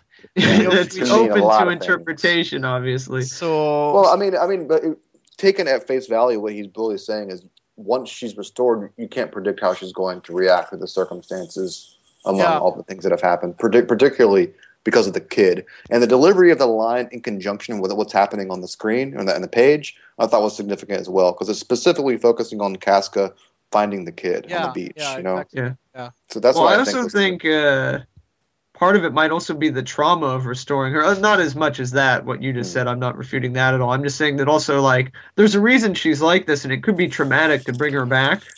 And she might be a little bit resentful of that too. Yeah, of course. Yeah, there's also, among the interpretations, there's the fact she might not want to actually come back. So, right. That's one of the possible interpretations. Yeah. And we don't actually see Skull Knight again for quite a while, actually, until volume 34 when he makes a surprise appearance. He sure makes an entrance. Yeah. It's a great episode. It's a great volume. But capping it off, Skull Knight uses the Beherit sword to cut into space directly behind Femto, just as Femto is about to or is making contact with Ganishka. Now, what I wanted to ask you about this scenario is, Femto's reaching his hand out to touch Ganishka. He later reveals that he knew the Skull Knight would approach. What was his plan B exactly? Actually, yeah, there's several things to say. Okay. One thing is, Femto, he knew, during these events, everything is possible. So it's not like Femto knew for sure he would appear, but I think it's more like he guessed. You know, it was a bet on his part. Like he knew he would try something, so he was ready for it. And the other thing is, when the Skull Knight used the Beherit sword in the volume 26, he said he planned to keep it to attack the God Hand, and maybe because he used it at the time, he sort of tipped his hand, and then they knew he had it, and they knew they could use it. So when he attacked Femto already knew about the sword. And so he could, turn things around and use it for his own benefit. So of course, that leaves the question: is had the Skull Knight not come, how would he have opened up Ganishka? But at the same time, go ahead. I was going to say at the same time, he's fucking Femto. I mean, he might have a backup plan. He clearly was reaching out for some reason, and the screen becomes brighter and brighter as he gets closer to Ganishka. Well, he reached out. He wipes his hand over his eye, like closes his eye, and I think that's the exact moment that Ganishka dies. He literally just kills him. Like it's like natural causes, but caused by Femto's will. Yeah, pretty much. That's like his time to die. Yeah, and exactly. Now, I don't know that he could have, obviously it shows that his power is beyond the sword. It almost makes it seem a little, silly, the idea that, that he was going to entomb, the Skull Knight was going to entomb the God Hand of the Vortex. Because Femto just basically takes the strike and uses it, he's above it, he can control it, once it, is unleashed. And so I don't know if he could have done something anyway, or if it just doesn't matter, if it's sort of an irrelevant question, because like this is just sort of maybe how it was, maybe he really did know that this was what was going to happen, and this is just how, karmically or, by causality, this was how it was supposed to be, and this is, this was going to happen. Yeah, it's a possibility. Yeah. At the same time, I don't think like if Femto had just stood there and taken the hit, I don't think it wouldn't have hurt him. I think it didn't hurt him because he just countered it in much the same way that Void countered what the Skull Knights attacked during the occultation ceremony, which is the God Hand are very powerful, like immensely powerful. And so even though the Beherit sword is no doubt a very powerful weapon as well, it was just no match. Femto expected him, and he just basically he turned his attack against himself. I also feel like okay, go on. We say that now, but at the time, I was convinced some crazy shit was going to go down if he split Femto open at the time. The way that episode ends, it looks like it hit him. I mean, it straight up it looks like a slash through Femto. I'm like, holy shit. Well, what is going to happen in the next episode? So it was going to be crazy. But like I said at the time, even though I jokingly hoped the Skull Knight would just kill Femto right there and then, honestly, I mean, it was clear it wasn't going to be the case. And similarly, I didn't believe, some people, which I won't name, were saying the Skull Knight might himself be killed in this encounter, which didn't happen. Well, I mean, he's lucky that Femto just didn't even, care about him enough to do it. Why? Well, Femto could just, I won't say dodge the attack, but he could reverse the attack to damage Ganishka. But clearly, he didn't have the power to kill the Skull Knight. I would say that is debatable. Anyway, no, but seriously, to me it was clear. I mean, Femto couldn't have died then and there. It's for guts to do. So it was clear to me that it wasn't going to happen. Oh yeah, well that would be very awkward, like a big investment of time in Griffith, for him to just die there, and now we're moving on. By the way, Guts, I killed your sworn enemy, so you can just take a rest now. Just retire. You and Casca happily ever after. Remember that Birdman? Yeah, I got him for you. I nailed him. So, I cut his fucking head off. I never thought he was going to kill him, but I thought maybe he'd be the slash. It would be a huge wrench in the gears for playing. I feel like we're all excited about, like I've said it before, like how cool would it be, like even if, like either way, like how cool would it have been if he had just knocked Femto on the head and like knocked him down. Yeah. Just put him on the ground. And I said it about Skull Knight too. Like how great would it be if Femto just like knocked Skull Knight off his horse, basically. Right. It doesn't have to be like really it doesn't have to be wounding him or mortally hurting him, just, showing having that kind of physical effect on them that we've never seen before, really. Yeah, it's true. It would be pretty cool. And you said something interesting. Oh, sorry. No. You continue. Well, you said something interesting about how you didn't think the strike would have like really hurt him, even if it had connected. Yeah, no. At the time, yeah, no. Actually, I think if the strike had hit Femto, I think it would have hurt him. I think so. Well, yeah, I get, but I mean, just going back to what we were saying about how it just did, you dodged it didn't work, because they're so immensely powerful. Like, it reminded me of what Skull Knight says in 28 when he's talking about how nobody, can hurt Griffith that isn't, a magic user or isn't outside. It's like someone within the story trying to hurt the author. Yeah, exactly, yeah. It's like, I don't know, I feel like it's almost the same way with the Beherit sword and, like, the God Hand, because it's like it comes from their power. Yeah. Actually, it's true. It's a very good point. But the thing is, the berries come specifically from the Eater of Evil. It's what Flora mentioned. So, yeah, it's a good point. I also saw the same thing. Like, was it futile from the beginning because the Beherits are always connected to the Eater of Evil, and basically he can't use it against its will, or at least not very easily. So yeah, it's a possibility. Well, the variable in that is that their function's been subverted to a different function here. So exactly. So the thing is, the Skull Knight, he modified them within his body. Right. So are those Beherits still tied to the Eater of Evil, and are they still controlled by it? It's hard to say. And I imagine the Skull Knight, made sure, or at least thinks they are not. But go ahead. No, I was going to say, in any case, it wasn't enough to kill Femto or even to hurt him. What's interesting about the Beherit sword, I've never actually thought about this before, but whenever Slann appears in 26, Guts Beherit starts vibrating and it forms its full face. Yeah, it gets like kind of nervous about God Hand being around or whatever. It's reacting in either way. It seems disturbed. Right. If you look at the way the sword cuts through the air, all the eyes are pointing towards Femto at that moment, and they keep all of them look towards Femto, like, oh, all of them are still. Yeah, and holy shit, what are we doing? No. There are also other instances where the Beherit is disturbed. The first one is in during the incarnation ceremony, like when the things are culminating and. Femto is about to be incarnated, it's also disturbed.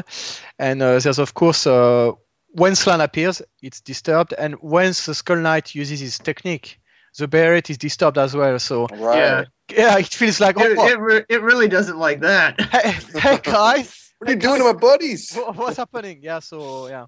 Yeah, to him, it's like seeing, like, it would be like if if Skull Knight pulled out his sword with, like, human skin on it. Like, okay, I got this new weapon. What do you think? I wanted to give Azil the opportunity to talk about the way Femto describes the Skull Knight is the one who attacks the God Hand at the junction of times. Yeah, okay, sure. Well, yeah. What that might mean, the term itself, I think we've touched on it, but we didn't go head first into it the last time. Well, there's a lot we could say about it. Sure. Basically, it's a time at which what the term itself means is a point at which two times cross. So two or more, but basically it's a point at which times meet. And what two times are those in this particular instance? Well, that's hard to say, actually. Yeah. That's the big deal is we don't really know. So, if we wanted to be a bit silly, we could think it's some kind of, time travel related. Like, when Ganishka blows up Fantasia into the world, it coincides with the time Fantasia was taken away from the world, like the astral world and the material world were divided 1,000 years ago. But there's too many things which don't match for it to make sense. It could refer to the fact it's a point in time at which many threads or many possibilities tie together, many causal threads are brought together, and basically at that point specifically, like we know, things can't be can't be predicted accurately. Like the impossible can happen, the unpredicted can happen. So I think it might refer to the fact from that point on, several new possibilities arise, and things can change significantly.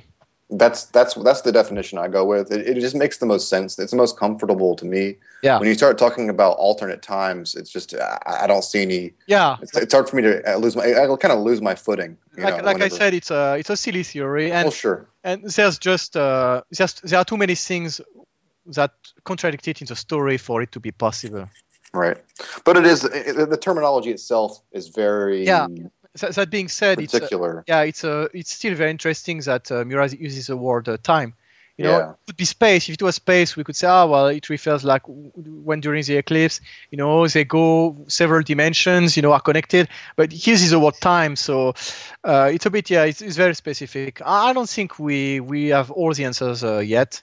And sure. I think we have yet to know what these points can mean. And if Guts is to ever kill Griffith, I think it will be during one of those times, and we will have to know more about it sooner or later. Yeah. What I think is interesting about it is that he actually, like Skull Knight, they say how it's like a time when unpredictable things can happen. Yeah. And it's interesting that it's like Skull Knight sort of, I don't want to say he's become so predictable that sounds like, like an insult or something, but it's interesting that Femto's actually taken it into consideration. And now he is predicting that, Skull. It actually became part of the plan. Like we said, like, what was he going to do if Skull Knight didn't show up and do that? And it's interesting that Skull Knight is sort of, that involved still in the flow of causality, as they see it and as they manipulate it. Well, that they're still using him. Yeah. He's like I said earlier, he's like us, like relentless, stubborn. So much like Zod expected him to show up, during the occultation ceremony. He was waiting for him, and he was like, "Oh yeah, I knew you'd show up." Well, yeah, why wouldn't the Godan expect him as well? So pretty much it did, and he just showed up, and he got, played. So yeah, that's interesting because what's going to be his next move? Yeah, that's a perfect transition because we were talking earlier about how Volume 26 and Volume 28, Skull Knight makes several consecutive appearances. We haven't seen Skull Knight interact with Guts since Volume 28. It's been a long time. So they're kind of overdue for a talk, particularly because the world's changed. And the Skull Knight directly attacked, Femto, who Guts, of course, has a close connection with. So I think they're going to have quite a long talk the next time they face each other. And I can't wait to see what Skull Knight says. Yeah, that's true. What was interesting about the end of the scene in general is it ends on Falconia. And we don't get like that shot of Skull Knight on the cliff looking at it. Usually that's how these things end. So it's like, we still don't know like the aftermath of that form. Presumably he just, he left. I mean, there's nothing special or no reason to read into it. I mean, he could be dead though. Let's go nuts. But, you're talking about the wind or the tidal wave of astral transformation? The wind that blew over everyone? Yeah. Well, and the wind that blew over everyone in Falconia. We never see what happened to him afterwards. Either him, just riding off. I'm sure he just rode off. I don't think there was probably any major consequences for him. Like I don't think he turned into something else because of the wave. I mean, it's possible, but I actually developed a side project where the world changed and he became an ASCII text art in my version of it. I remember that. But yeah, I don't know. I mean, that's a good point. I never really thought about how it might affect him, an astral being. I don't think because he's like Apostles. He's an astral being, so being already an astral being for him, I don't think it changes anything. Well, no, I just and just more simply, like we just never got any closure for him from that scene. The last time we see him, he's standing on Ganesh. We don't even see him fly away like we see the others. He might have been above, but I mean, he's just standing there, sort of watching it happen. So we don't know really where he landed on all that, or what is usually we'll get his opinion a little bit. And of course, and we might also mention that Rakshas was there, hidden. Oh yeah, I was going to ask if we were going to talk about that. So it's a whole can of worms. What happens then? I'm telling you, Rakshas uses stealth mode. he's riding on he's on the bottom of his car. I don't see the tracking device. I've never understood. I'm glad you guys are here to hash this out. I've never understood why it was that mysterious. Like, here's the deal. Rakshas is a Kushan himself. Why wouldn't he want to be present to witness the death of his emperor or the former emperor? I mean, there's one thing. First, I don't think Rakshas really cares. Yeah, Az doesnrakshas understand this either in the same sense. Like, he doesn't. I don't think. Yeah, you don't believe in that theory, right? Yeah, I don't think Rakshas cared so much about Ganishka, but he wanted to see what was going to happen. Anyway, the events were interesting, but Zod tries to, when the Skull Knight attacks Femto, Zod reacts and attacks the Skull Knight. But we don't see Rakshas. He doesn't do anything. Like, he wasn't there to protect Griffith. He was there to observe what was going to happen, or was he there also for another purpose? But the point is, I don't think he really cared about Ganishka. Honestly. Yeah, I don't think so. I don't think he cared either. I mean, I think either it was, that was all of that was just to have him him under the wing and observing was just to the way to involve him in the scene somehow in a sort of unique way. So he's not just because you don't usually see him on the ground you would see Locus on his horse or anything. He's usually perched somewhere or something interesting like that. So it could be just to have him involved in the scene, or there's some purpose to it that hasn't been revealed yet. Well, I mean, it makes him another witness to the beginning of the New World and how the New World started. So that could come into play later on. Yeah, it could just be him talking about it. Yeah, at some point. Right. And I think he also, I mean, what's important is he gets to see Griffith as Femto and how he took care of Ganishka. So yeah, in that regard, and what the Skull Knight tried to do to him. So there's a lot of information for him to have on that part. Yeah, right. And what I find interesting about it is, I mean, I did a huge thread on this where I'm breaking down the panels and I point out how, there's a reaction shot of the world changing, because we talk about how he was there to bear witness, but there's no shot of him after we initially see him there and after Zod attacks Skull Knight in particular. We never see him again at all. It's we never see his mask, with the light shining in it, we see everyone else seeing the light. Mm-hmm. They never show him again. So similarly, we don't see Skull Knight's reaction either. So, well, no, we do see we see him looking down at the crack and everything. We never see any reaction from Rakshas after we just first see him there, and particularly, where I'm obviously directing this, we never see him again after Zod attacks Skull Knight and fails. Okay. Yeah. So I don't know. I'm just looking for things that, so we aren't surprised. I just sort of look at that, maybe there's something to that. Probably not. The simplest explanation is there's nothing to it, but maybe, there is some, bigger purpose. There was a reason he was there more than just a witness. Right. Well, I guess we'd have to see, Especially with Femto knowing, that Skull Knight was coming. Right. The only thing I had left to discuss about this was predictions on Skull Knight moving forward. I think we're close to the point where his past will be revealed. I think that could happen even in L-Film. Well, some of it could be revealed in FM. I'm not sure all of it, but some of it, because we all assume, I guess, that he's going to appear in L-Film. So yeah. Let's talk about the nature of his past, just how we think it's, you say, part of it was revealed. I mean, is there any inclination that we might get a full, say a 2-episode flashback where it actually, it's not even him telling the story, it goes directly back to what happened and we see his past? you know, like for at least a part of his past that way? Or do you think it will be like maybe he'll just say something and it's going to be dialogue, sort of like, you know, Shirke describing the last wearer of the armor dying? Well, it could go both ways. Well, personally, I hope we get to see dedicated episodes, but it's not certain. It could be some panels, it could be just text, it could be a whole episode flashback, like for Ganishka. You know, there could be a lot of things, but at this point, in my opinion, there's precedent that it will be a longer section. Like the snow and flames. Particularly that the fact that we got so much information about the Count, we got a little scene with Roshin, we got a scene with Ganishka. I think there's precedent that it would be a longer thing for someone as important as Skull Knight, particularly because his past is so tied to the 1,000 years ago event. I mean, there's a lot to say. I can't imagine it would all be done just in a conversation with Guts or something like that. There's an interesting thing about the precedent you bring up with all those other characters, aside from the Snow and Flames episodes, is that they all die. Yeah, they all die when we get that. It's the same thing in Vagabond. Yeah, you always get whenever someone gets killed, you get their whole life story, right beforehand, and then it'll, come out of their, you'll go from the flashback out of their eye, and you see their death look as they go down. Right. But yeah, so I hope that's not the case anyway. I would love it to be a 2 or 3 part episode. That'd be ideal for me. Just focusing on an actual first-hand account of the past. I would love that. I mean, I don't know if he's going to get it. That's my hope. Yeah, literally where it goes, basically from his point of view, it's actually like Gazarick becomes the main character for that section. It could even be a completely omniscient thing. I wouldn't mind that either. But it'd be great if it was told. I wouldn't mind if there were 2 volumes dedicated just to him. That doesn't mean it's going to happen. I don't think so either.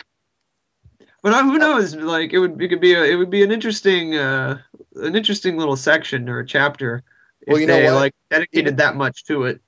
Even if they gave a whole volume to the 1,000-year incident, guess what? People would complain. Oh man, are they still talking about Skull Knight's past? Oh, I want to see Griffith get his head chopped off, man. That's why I'm reading this. Yeah. Well, I think that's as good as any point to come to a close on Skull Knight. We've covered every single appearance he's made, at least all the significant ones that we have things to say about. I'm not sure where we'll go from here in the main thrust of the podcast. We'll probably talk about it before we come to a conclusion, but I think Zodcast or Godcast? We already did our Zodcast. Our Zodcast is tied hand in hand with this one, so... Well, thanks, guys, for touring Skull Knight with us, and maybe we'll do a Guts cast or something like that in the next couple of weeks. Oh, it should take, only 10 podcasts. 10 for Guts, yeah, and we'll be talking about the same exact incidents we just talked about. We just won't talk about the armor. We covered that already. For Guts, it would be like 36 podcasts, like as many volumes as there are, what I mean? Yeah, pretty much. Yep. Well, thanks, guys. I hope you guys enjoyed it. Yeah. No problem.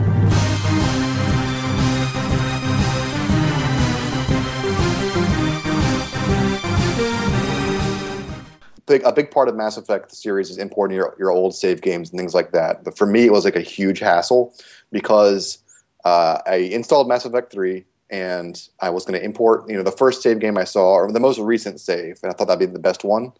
So I get into it, and it turns out like a bunch of the decisions that I'd made were not the ones I'd wanted to have a full game with. They were just like me experimenting with the outcomes of possible scenarios. I'm not going to spoil it, but I chose the wrong way on multiple different things. And so I'm like, fuck, I guess I'll just have to go back and replay the last part of Mass Effect 2 just to get like a clean save for Mass Effect 3. But even with that clean save, my romantic interest in the game is Liara. And she remembers certain things about your past. Like, it's really hilarious how, I have this situation where, like, I don't even remember. Like, I imported my save, and apparently my romantic interests were both Tali and Liara. And I don't even remember sleeping with Tali. I must have been drunk or something like that because I don't have any recollection of it happening. And the game remembers, though, of course. And so I'm like, oh, shit, I don't remember what that happened. So I guess I'm just going to have a sit down with Liara. I'm like, listen, baby, maybe it did happen, maybe it didn't, but I'm here for you, okay? So I have to have like this conversation with this fake character about a fake relationship that I don't even remember that occurred. And I really only clicked the Tali option just to see what would happen, just to see your face, And you didn't see it. You didn't see it, correct. So it was a complete waste of my time and sexual energy. Oh, I just was into it, man. I mean, yeah, it's funny though. I tell my dad plays Mass Effect 2, and when I tell him this stuff, he's like, "Oh, you mess with those tentacle heads? Oh man, no, I only sleep with Earth women. Sorry, pal, I'm not that desperate." He's on Team Ashley. Yeah. You'd be like and you'd be for Miranda too, like from Emmy too. Yeah, because Ashley is fucking gross, honestly. I mean. Yeah, racist, space racist. I mean, even with other racist stuff, she's not physically attractive. So at least not to me. They changed her character design in 3. Oh well. She has like her looks. She has like longer hair, and she looks quite a bit different. In my, she's actually, you know what? She looks like she has Miranda's body now, basically. Wow. She looks like Miranda. Unfortunately, she's not going to look like anything in my game because. Yeah. Oh yeah, that's right. You kept hiding. Crazy. Kamasho Kaidan will look great, so. Her hunks and chunks of meat might look more attractive. I can have a gay relationship with him or something. Yeah, actually, I've seen a preview for the YouTube video for the Mass Effect 3 homosexual relationship scene. Ross. I've not actually seen it. I was just, I know it's out there somewhere. Well, it's good. They have the choice. I mean. Yeah, I wonder if you can do it with Rex. I'm just curious. Yeah, that's what I was wondering too. Turn over. I think I would actually do it. The difficulty is though, like, Shepard couldn't be on top because Rex is a turtle, and if Turtle gets on his back, he can't turn back over again. So, had to be Rex on top. Wow. Gross. Yeah. So I kind of led into Mass Effect 3 without explaining that. Last podcast, I said I wasn't going to buy Mass Effect 3, but that's because I had forgotten that I had pre-ordered it like 3 or 4 months ago when it first showed up in Origin. Because I was, I kind of committed to playing the game before the malaise had set in, and so I had it in my account. I'm like, well, fuck it, I guess I'll install it at this point. So I've only played like 2 or 3 hours of the game, and I'm not going to say anything more than that because Azeel hasn't played it. So. Yeah, but, it's funny to me how, like, I remember you and I we were out. Like, you and I weren't going to play it. And I like how we both, one way or another, we all ended up here. Where, we're going to play it together and talk about it. Yeah, I mean, it was naive of me to say that I wasn't going to play it because I'm already invested in it in some ways, so I kind of have to. I didn't want to spend $60 on it, though. That's my thing. Like, to me, it's not going to be worth a $60 experience. But yeah, I know. I spent $100 on it. Yeah, you bought the collector's edition. You're crazy. Yeah, man, I hate to spoil it for you, but it really sucks, so sorry. and I imported it from the USS, so yeah, additional money. Wow. Yep. Wait, when does yours arrive? Oh, it arrived a few days ago, actually. Oh, okay, that's right. And you've been playing Assassin's Creed Revelations. Yeah, that's it. Yeah, actually, I finished it on Friday, so that's why I've been replaying Mass Effect 2 to get a clean save, which is almost done. You see, yeah, go ahead. I'm totally against that because I've got like my quote unquote dirty saves. Like Rex is dead in my world, and actually most everyone is dead. I need to check, like who. I don't even remember who's dead and alive. I'm like a real callous leader. I'm not going to spoil it, but there is a way to check in the game, and you should check that out without saying anything more. I'm so much of an idiot. I actually bought a new DLC when I started replaying Mass Effect 2, which is the last mission I haven't done yet. So yeah, I actually paid $5 for it. So wait, but the From the Ashes DLC? No, it's Arrival. Oh, that thing. Yeah. Oh, okay, right. That's terrible, man. Yeah, that mission is god awful. What? Thanks. I guess have fun. It's one of the worst missions in the entire game. No kidding. Well, I'm pretty sure it's not as bad as the second DLC from Mass Effect 1, Pinnacle Station? Yeah. I had more fun with Pinnacle Station. Oh, God. I really, really did. Well. The only one I played was like the one about... The only DLC I played of the whole series. Well, actually, I guess I got a couple of them for free with my Cerberus membership, which is just bullshit. Yeah. It's not free. I don't know. It's not like getting it free if it's just free anyway. But it was the one falling out of the sky, the one from the first game, something from the sky. Yeah. That was good. That one was neat. Yeah, it was free with the PC version of the game. That's right. Yeah, that's why I also paid for it. Yeah, well. You are really supporting Mass Effect. Yes, I am. Why? Are you gonna play like the supposedly post Shepard games? Because I don't even believe that they're gonna probably bring them back. Yeah, well, I don't know. I'll see. Yeah, probably actually. Yeah. No, there's no doubt. There's no doubt that they're continuing Mass Effect series. They've invested a lot of money in it, so. Oh yeah, it's not going to go anywhere. It's a very popular franchise. It's not going to go anywhere. They've worked very hard to turn it into like a level shooter, that's very popular. So yeah, they're not going to just turn their back on that. Everyone's saying good things about the multiplayer. I have absolutely zero interest in the multiplayer. Oh yeah, I'd forgotten there was multiplayer in the game. I also have absolutely no interest in it. Yep, and that's coming from somebody. I actually play multiplayer games quite a bit. It's just I don't want to play Mass Effect that way though. I mean, whatever. I mean, the game's all about the story, Exactly. I like the gameplay in the game, but it's not like it's the main attraction, That being said, if there was a co-op option and they could play with like you and Griff or something like that, I think that'd be really cool. Yeah. Even if it was 3 Shepards. That would be weird. Well, I wouldn't mind playing as Legion or something. Oh, what about Garrus? Fuck yeah! Well, I'd play as Rex. I like that. Battle. Well, you know what? I was telling Walter about this, but like it's funny because I have like this like I'm on the same page with you guys on Garrus. He's sort of a moody bitch, and like he wants to be me basically. He wants to be Shepard. He's a wannabe, Yeah, he's a wannabe. But he's like my right-hand man. He's like been with me through like the first. He's the only one in ME2 that doesn't turn his back on you to some degree. It's like so he was even the one who like took my hand at the end of ME2. I don't know who it was for you guys. I assume it's different depending on your playthrough and who's alive. You mean when you're jumping away from the collector base? Yeah, and there's a moment where you're gonna fall, and like one member grabs you. He was my guy. It's like so I have like this. I don't like him, but it's like we've been through so much together, and he is like my right hand man, and I take him with me on all the missions. Like it's just a weird like fake relationship. See, I've actually bad for you, seriously.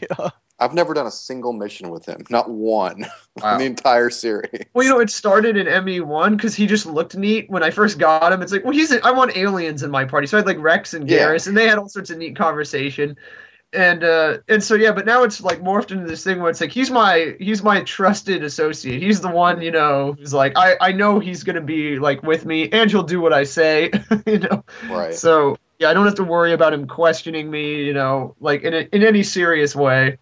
Actually, I don't think Garrus was that bad in Mass Effect 1. He had some problems, but it wasn't too bad.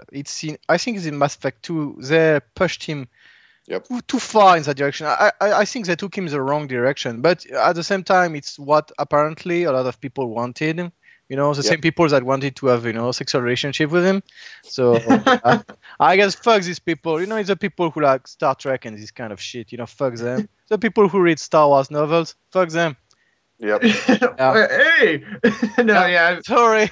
I know. No, but the funny part about that is that you realize those are the people that are writing like the story of Mass Effect 3, right? Yeah. Like they were the ones who got the input into the game. Yes, I do. Actually, I'm still in awe at the fact the story in Mass Effect 1 and 2 is, I would say pretty good overall. But the novels, the Mass Effect novels, which are written by a guy who is considered a main writer for the series, they're bad, I mean, they're just bad. They're not quite bad. Yeah. I imagine, based on my experience, I've read 3 of the books, or 2 of them. I've read 2.5. I could not get through the 3rd one. Good God, that was bad. So I imagine, based on my experience with those books and the games, they must have a different guy that does dialogue. Because the dialogue that guy writes was like the kind of shit I wrote in like 7th grade. I mean, it's terrible bad. Yeah. Well, really cliched shit. It's just, it's like video game and movie novelizations, it's that level. So it's like the Ghost Dad novelization. Yeah. Well, I don't know. It's like one of these things where it's like the game, I bet the stories feel a lot better than they are just because it's so interactive. So that immediately gives it a leg up. If you actually like read it as a book, it's like, it's like you've read way better science fiction, so it's like yeah, it's probably true. You're right. Yeah, the interactivity. You're right. I think it's the default. Sorry, go ahead. I was just going to say, I think as far as sci-fi goes, I think as far as video game sci-fi goes, it's pretty amazing. The story is actually quite good in the context of a video game. Great. Yeah. But for a novel, I don't think it would be very special. Yeah. Yeah. Well, Well, yeah, probably.